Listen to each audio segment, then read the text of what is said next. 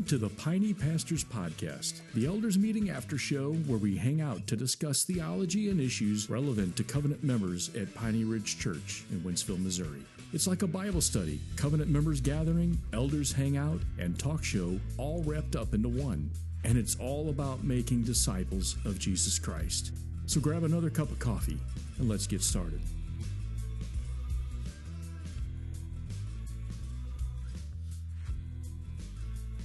All right, welcome back to another episode of the Piney Pastors Podcast. What up?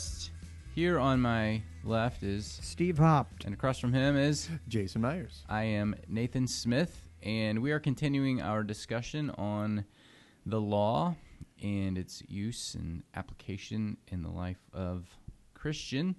And we got into this a little bit in the last episode, but we want to focus more specifically this time on antinomianism, legalism, and first, I think it would probably be extremely helpful to explain what antinomianism is. People who don't like gnomes, like the garden gnomes. Against. I don't. Yes, the common prefix anti being against, and gnomes, as everyone knows, is little Garden things. Mm-hmm. Yeah. So Or another or meaning it's a city would in be Alaska. Yeah. Oh, that is, yes. People who don't like that Nome, city Alaska. in Alaska. Mm-hmm. So another way to define antinomianism. When your mom says, "Did you do that?" and you go, "No." No, I didn't. We are derailing quickly. We shouldn't have taken a break. No, I know it. It's all falling apart. Who wants to give a definition of antinomianism in the context of the Bible? Jason does. Oh, okay. Yeah. Where does Mike- that word come from? Mike McCann, Break it down real for quick. us. Mike McCann told me that he often asks, both in his Piney family and when he's teaching teachers about technology, that does anybody have anything helpful to add? I Yeah, should have exactly. said that. Yeah. Do either of you have a helpful definition of antinomianism? Jason does. I will attempt. So yes, anti does mean against. It is as a prefix, and the nomian or nomianisms come from the Greek word nomos, which means law. So it's someone who's against the law in its etymology, like the origin of the word is just being against the law. But that's in and of itself is probably a little too crass.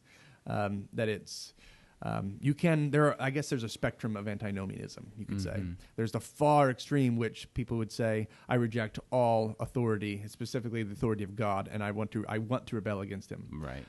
But most people, especially Christians, are not there.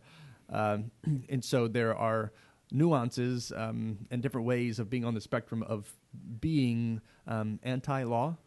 Maybe it's just a diminishing of the law or a making light of different laws and having a way. And sometimes, often, people diminish the law in the name of maximizing grace and as though they are opposites when they are not. Right. Yeah, and I think that is the most common, at least in our day and age, in our context, is the most common way that antinomianism appears, is that grace is, in an attempt to exalt the glory of God's grace, the law is presented as something totally antithetical to grace. Right. And that any emphasis on the law somehow diminishes the graciousness of grace. And I think that in like in Martin Luther, and this can happen and does to some degree with all of us, where maybe our stated theological position doesn't work out in practice or in preaching and teaching fully. And I think for Luther, it was good that it didn't, because I think in his stated theology, he probably was, from what I know of Lutheran theology, or his theology, that he probably was antinomian in what he would say. And some of his statements sounded very against the law. But then he would also preach through the Ten Commandments. Yeah, he has as commandments. The Lutheran Catechism includes the Ten Commandments. He would teach his children the Ten Commandments and to obey them. Right. So in practice, there was some teaching, inconsistency, some contradiction. Inconsistent. So Real quick, Yeah. I bet it's probably clear already, but we are antinomian, Yeah, that's good to say. so that we don't believe being antinomian against the law is good, because we believe that being against the law of God is being against God himself. Right. Yeah, and if Amen. you listen to the previous couple episodes, you probably picked up on that. But yeah, that is a good point of clarification. So what are some ways that being antinomian, being against the law, can be dangerous? And maybe I'm thinking of a couple of examples of people whose popular teachers who seem to really exalt in the grace of God, but seem to wander over into antinomianism and had some bad effects. I think there are several. One that keeps coming to my mind right now, I guess there's the two. One is how we read the Bible. It can really negatively affect how we read the Bible, because I think we've talked about this before, but the word exegesis means that we're pulling out of, like exiting, right? We're drawing out of Scripture what's there. And then the other term, the opposite, would be eisegesis, when you're putting into the Bible. So when we come to Scripture, we should be trying to draw out what's actually there, not pouring into it our meaning and our own experiences and trying to make it mean what we want it to mean. But if we do that with having an attitude, and often antinomianism is more of an attitude than it is a stated belief, Yeah. right? It's not something what someone says. They can say, I'm not against the law, I'm not against God. But the attitude can be, and how they read the Bible, it's all colored through that lens of, surely God's not saying this. That can't be what it says here, because like you said earlier, we have a paradigm that won't allow for God to be commanding Christians today, in a sense. Mm-hmm. So I think that it can negatively affect how we read the Bible, and then how we see God and obey Him. Yeah. But yeah, I'll stop there and let somebody else. The say. opposite end of the spectrum of antinomianism is legalism. Is that?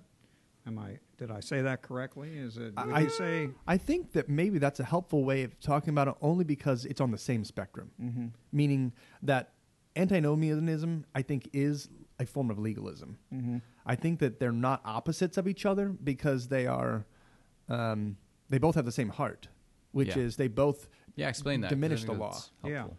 But when you think about a legalist, we would think of legalism as someone who says, "Oh, I need to obey the law in order to be forgiven or blessed by God," and yet an antinomian would say, "Well, I don't need to obey the law." Mm-hmm. Of course, those are two kind of I said it, crass ways of looking at it. Right. But if you look at them, they're both saying actually the same thing, just from different points of view. They're both saying the law is really disconnected from God himself. It's just something we have to do in order to manipulate God. And the legalist says we need to, and the antinomian says, yes, that is the use of the law. We just don't need to. Mm-hmm. So they're still seeing the law of God and God himself separate, divorced from each other. Yeah. And they're still minimizing the law as something to be merely external, not as a heart of love for the Lord.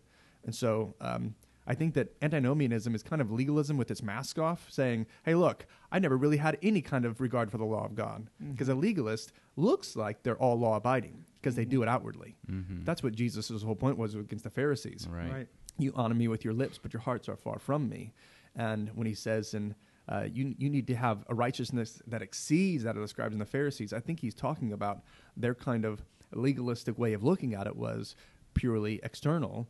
And he says, no. Your righteousness must be from the heart. That's what God has always called his people to. Yeah. And so antinomianism and legalism are different forms, I think, of the same heart. They're both minimizing the law. And therefore, I think they also minimize, when you do that, this is where it gets to the gospel to me, is that when you minimize the law of God, you minimize disobedience, which is minimizing sin, Right. which is minimizing then the need for a Savior, and therefore Jesus' work on the cross, Mm-hmm. and even the need for grace. Because if the law is not that big of a deal, then neither is God's grace needed that much. And Jesus' work isn't that big of a deal. So I don't think it's healthy for even our view of the gospel itself to be legalistic or antinomian, having a mere legal understanding of the law. Yeah, I think that I don't like to say playing the devil's advocate, because who wants to advocate for the devil? Weirdos. But if I were to be the antinomian's advocate here, By the way, nobody self-identifies as an antinomian. Nobody I don't that I think. know of. No. Yeah. That's not a position. So if you're Nor wondering, do people say, "Hey, look, I'm a legalist." right? Yeah. Yeah. So if you're looking for, okay, what kind of authors or teachers do I stay away from? Well, if I just look on the back cover of the book and they'll say I'm an antinomian, it's not going to. So it's just something that Would you be have to helpful, recognize, which is one of the reasons why we're talking about it. But for those who think in a antinomian way, they might say, no, actually, when Jesus says your righteousness must exceed that of the scribes and Pharisees, well, that is pointing us to the fact that we can never have a righteousness on our own that is pleasing to God. And that points us to the sufficiency of Christ alone, his righteousness alone for our justification.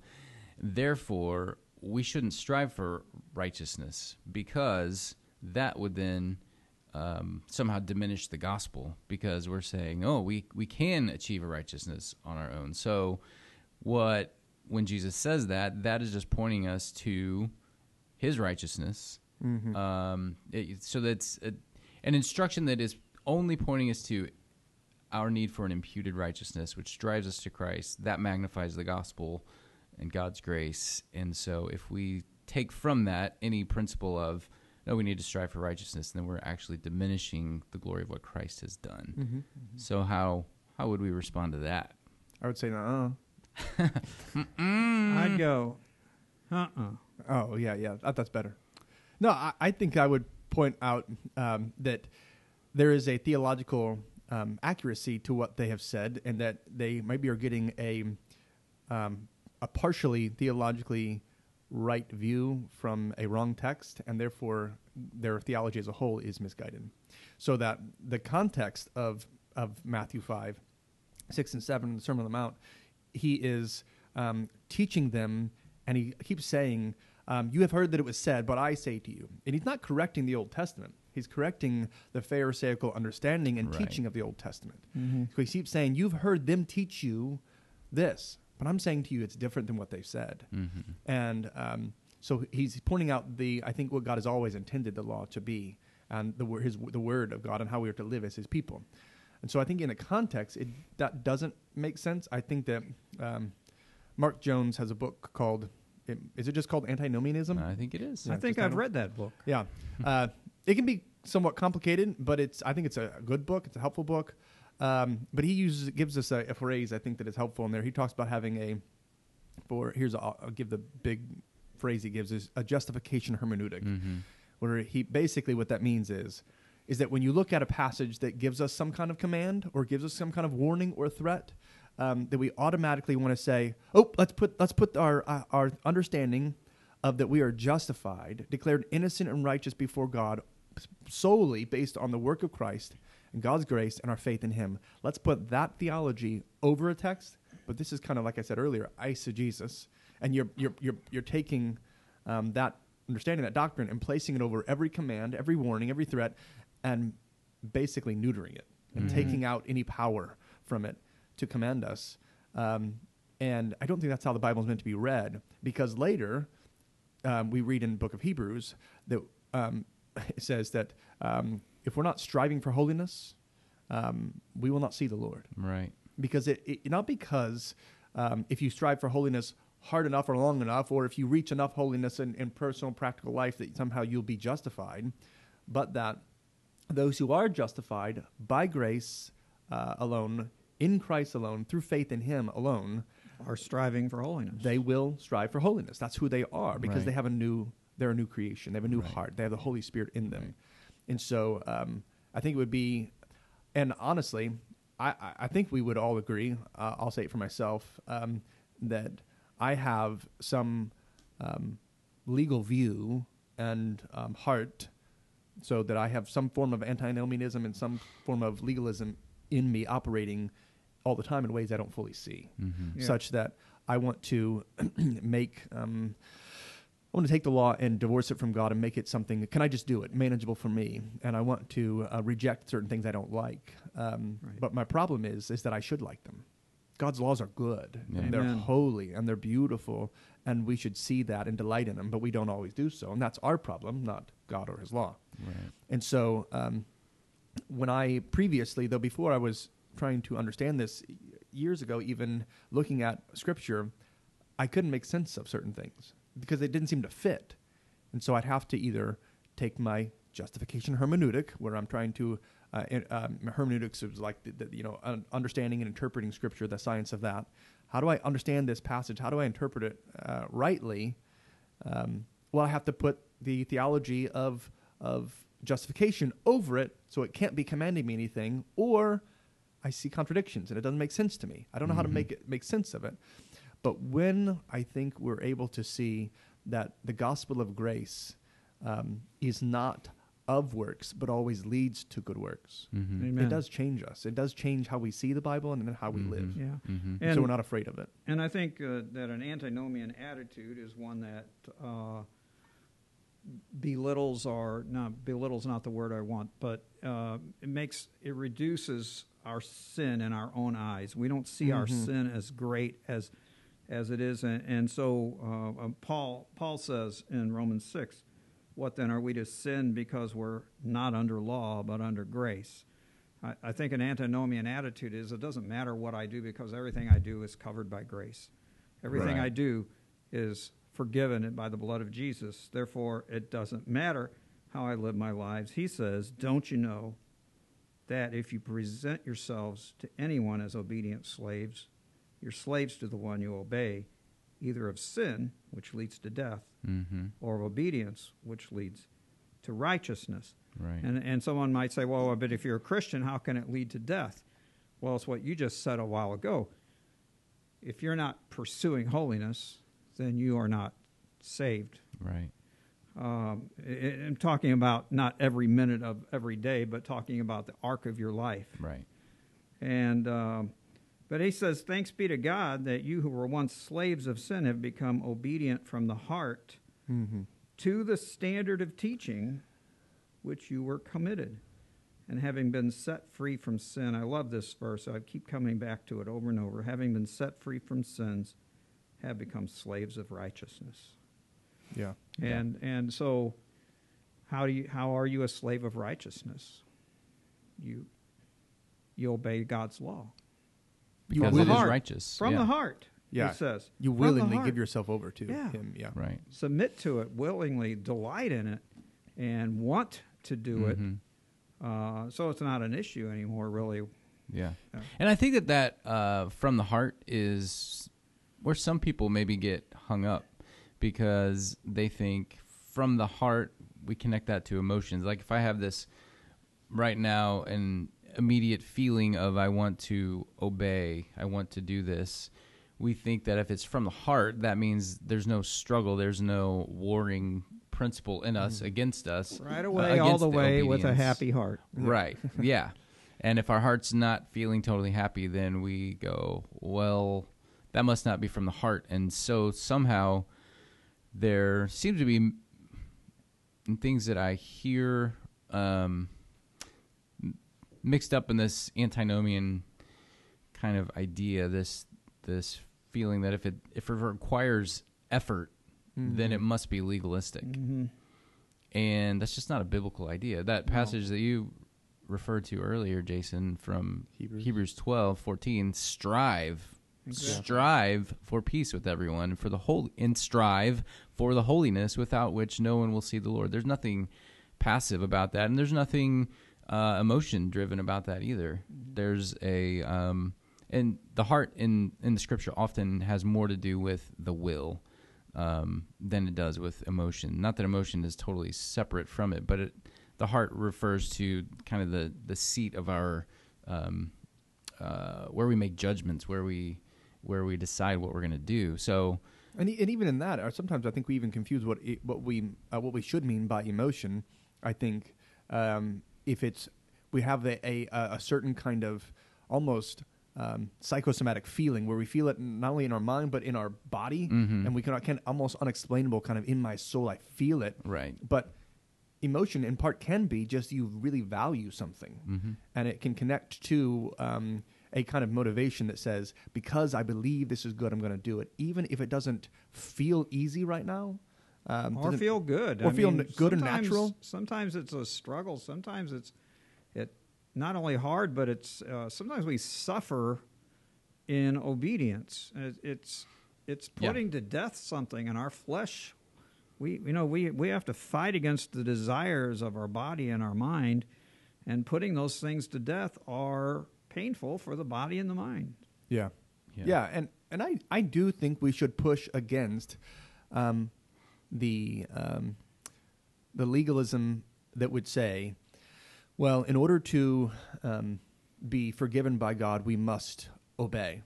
And like, if we obey enough, we can be forgiven. We earn that. Yeah, we earn it. Yeah. It's never been that. God has never given us that. Right. In Galatians, it says, if there was a law that was given that could obtain life, then Jesus died for no purpose. He wouldn't have needed to come. But the promise is that we are justified, declared innocent and righteous before God solely by grace in Christ through faith in Him. Yeah. And so people would say the last thing that this world needs is more people talking about the law, because they'll turn them into legalists. And that destroys the ground of the gospel itself. But I would argue you could say the other end and say, part of my message on Sunday was that the goal of the gospel is that we would be holy like Jesus, that we would live as glorified saints before God, worshiping Him with all of our hearts forevermore. And so if you say, well, we won't be legalists, we'll be antinomianists, then you just destroy the goal of the gospel. So we need both the ground and the goal, because the power of God to pardon and to cleanse and transform us is part of the gospel. And so I would say that the world needs more Christians who are obedient from the heart, more people who are obeying because they love God, even if it's not always easy, and they must strive for it and fight against their temptation, their sins, and flee temptation and resist the devil, and mournfully repent and wail and weep for their sins. So I think that we need more of that, as in addition to, not instead of, but in addition to preaching a gospel of grace that then gives us grace to obey the law. Yeah. Right. So that we don't preach the law by itself. We preach a grace-laced, a gospel-infused, a Christ-centered law that says this is the law of Christ. The grace that empowers us. I love that. I love what you said there, because grace is more than just unmerited favor. It's a power that works within us to cause us to both will and to do God's good pleasure. Yeah, one theologian I read recently said that how the New Testament writers use the word grace often, it's often in terms of how we live and that we can live, not just that we are forgiven, though that's true. And he said that you can almost see a parallel of synonymous relationship with grace of God and the Spirit of God. That the grace of God is always worked in us by the Spirit of God. And here's a paraphrase of John Owen. He said, if one denies that God commands the Christian to obey Him, if one denies that God commands a Christian to strive after holiness, if one denies that God promises to work holiness in us because of His grace in Christ by the Holy Spirit, exhorting us with His commands, then that same person may well reject the entire Bible. That the Bible is this message of God working in Christ as the King who is Savior, saving us not just from the penalty of sin, but ultimately one day the full power, pleasure, and presence of sin. And that's the fullness of the gospel, and we can't lose that. Yeah. Yeah, so I think that those who teach in an antinomian kind of way do so because, or at least initially, because they think that it is it's more comforting to people, that it feels more comforting to preach a passage like this one from Hebrews 12. Strive for peace with everyone and for the holiness without which no one will see the Lord. An antinomian, or at least as I've often heard it, kind of approach to that would be, you should strive, you should do what it says, but when you fail, and you will, remember that only Christ had, perfect holiness. Right. I started to say perfect peace with everybody, didn't, because people hated him. But only Christ had perfect holiness, and so rest in the holiness of Christ that is imputed to you through faith. And so again, like you said, it's more an attitude, it's an emphasis, taking emphasis is a good word too. taking the intended emphasis of a biblical writer out and putting it instead somewhere else on justification. But how should someone who reads this verse and says, "I'm supposed to strive for holiness"? Well, my holiness feels like it's terrible. There's a hole in my holiness. There is a hole. Kevin DeYoung, thank you. Which I guess I haven't read it, but I think that's probably another good book about what we're talking about, The Hole in Our Holiness by Kevin DeYoung. Yeah. Have you guys, either of you read I've read parts of it. Were those parts good? They were. Okay, we'll recommend it then. I read The Disciplines of Grace by Jerry Bridges recently, which is about sanctification, which It's another good was a one. really good book, yeah. Good. And there's another book real quick on, we're doing resources on antinomianism, legalism, and gospel, is The Whole Christ by Sinclair Ferguson. The Whole Christ. Yeah. WHOLE. Yes. Whole. Whole. So, how would you counsel someone who is struggling with this, who's, whether it's this verse or just the whole idea of, I'm supposed to strive for holiness, and I see how I fail and fall.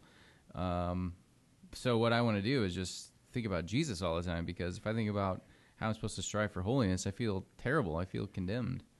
Well, they need to preach the gospel to themselves. Like what you said a minute ago, I was like, that's almost good. When you talked about the grace of God, but you went to the direction of, because only Jesus can do this, then I don't really need to try, because in Christ, but what we do need to do, as we're striving for holiness, we need to constantly be preaching the gospel to ourselves that when I fail, there is forgiveness for my sin by the blood of Jesus. And that the hope is, at least for me, the hope is, and what I have to keep constantly preaching to myself is, then don't give up, because you don't have to feel like a miserable failure when you fail, because there is grace for you, and you need to keep striving, because you're never going to reach it here in this life completely perfectly, but one day you will. And we are created to give glory to God. We're created for God's glory, and the best way that we can give glory to God is to live our lives in a manner that's worthy of our calling, and to live our lives in such a way that we do reflect the glory of God. So my counsel to that person is preach the gospel to yourself, and remind yourself, and let me remind you when you fail that there's forgiveness in the blood of Jesus, and keep striving, Colossians 1:29, with all his energy that he powerfully works in you. Which is part of the gospel. So preach the full gospel to yourself, which, like you said, grace is not only pardon, but also power. Yes. And so that there is no if. There's only a when for the Christian to be holy. And it's this, Tim Chester has a book, You Can Change. And in fact, he ends up saying, not only you can change, but if you are a believer in Jesus Christ, you will change. Mm-hmm. You will be made more like Christ. And it says, or as Paul says in 1 Thessalonians, that he will sanctify us. And he who is faithful, he will surely do it. So the point of preaching the gospel to ourselves is that, yes, because we're forgiven, we can keep going. And because we have the promised power of the Spirit by the grace of Christ, we will keep going. And let's have great hope that we will one day be, well, not just one day, but every day, being made more into the image of Christ. Yeah. Yeah, and in that, I think you said this may have been in a previous episode, but that it can be very, very discouraging to look at a single day or single instance within a day.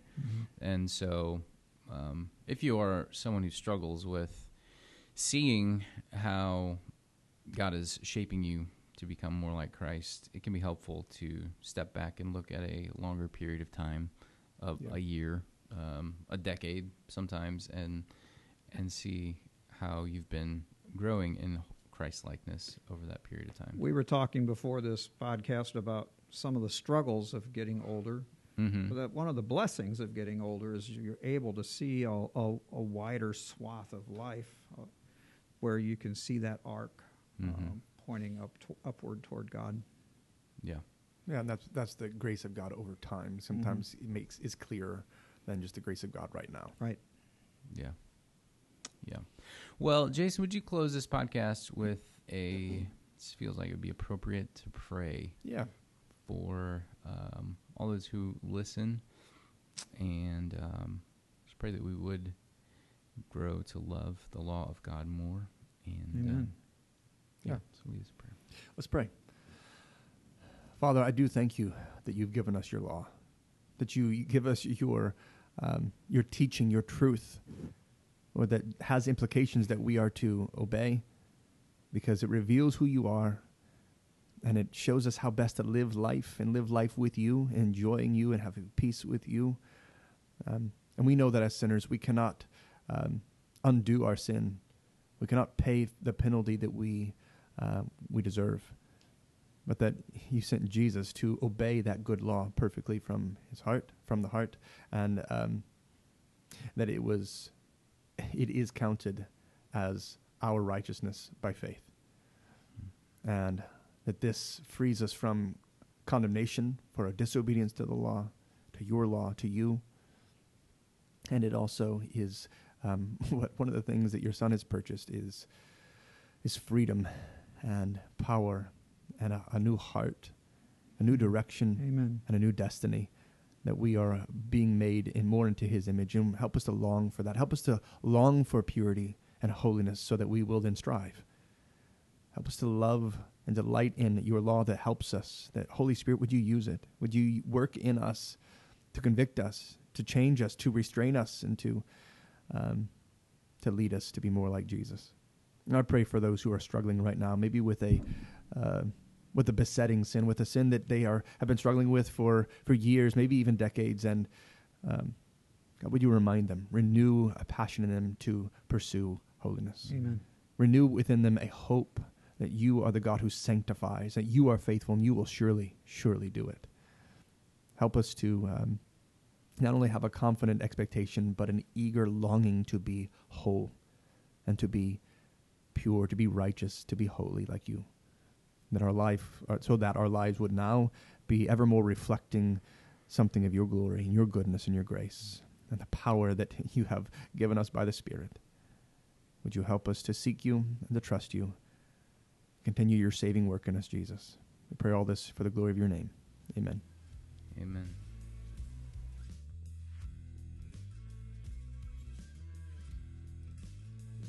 Thank you for listening. We have a new podcast each week, so be sure to subscribe on iTunes. For more information about Piney Ridge Church in Wentzville, Missouri, visit us online at pineyridgechurch.org. That's P-E-I-N-E, ridgechurch.org. You can also find us on Facebook and Twitter at Piney Ridge. That's all for today. We look forward to seeing you on Sunday morning.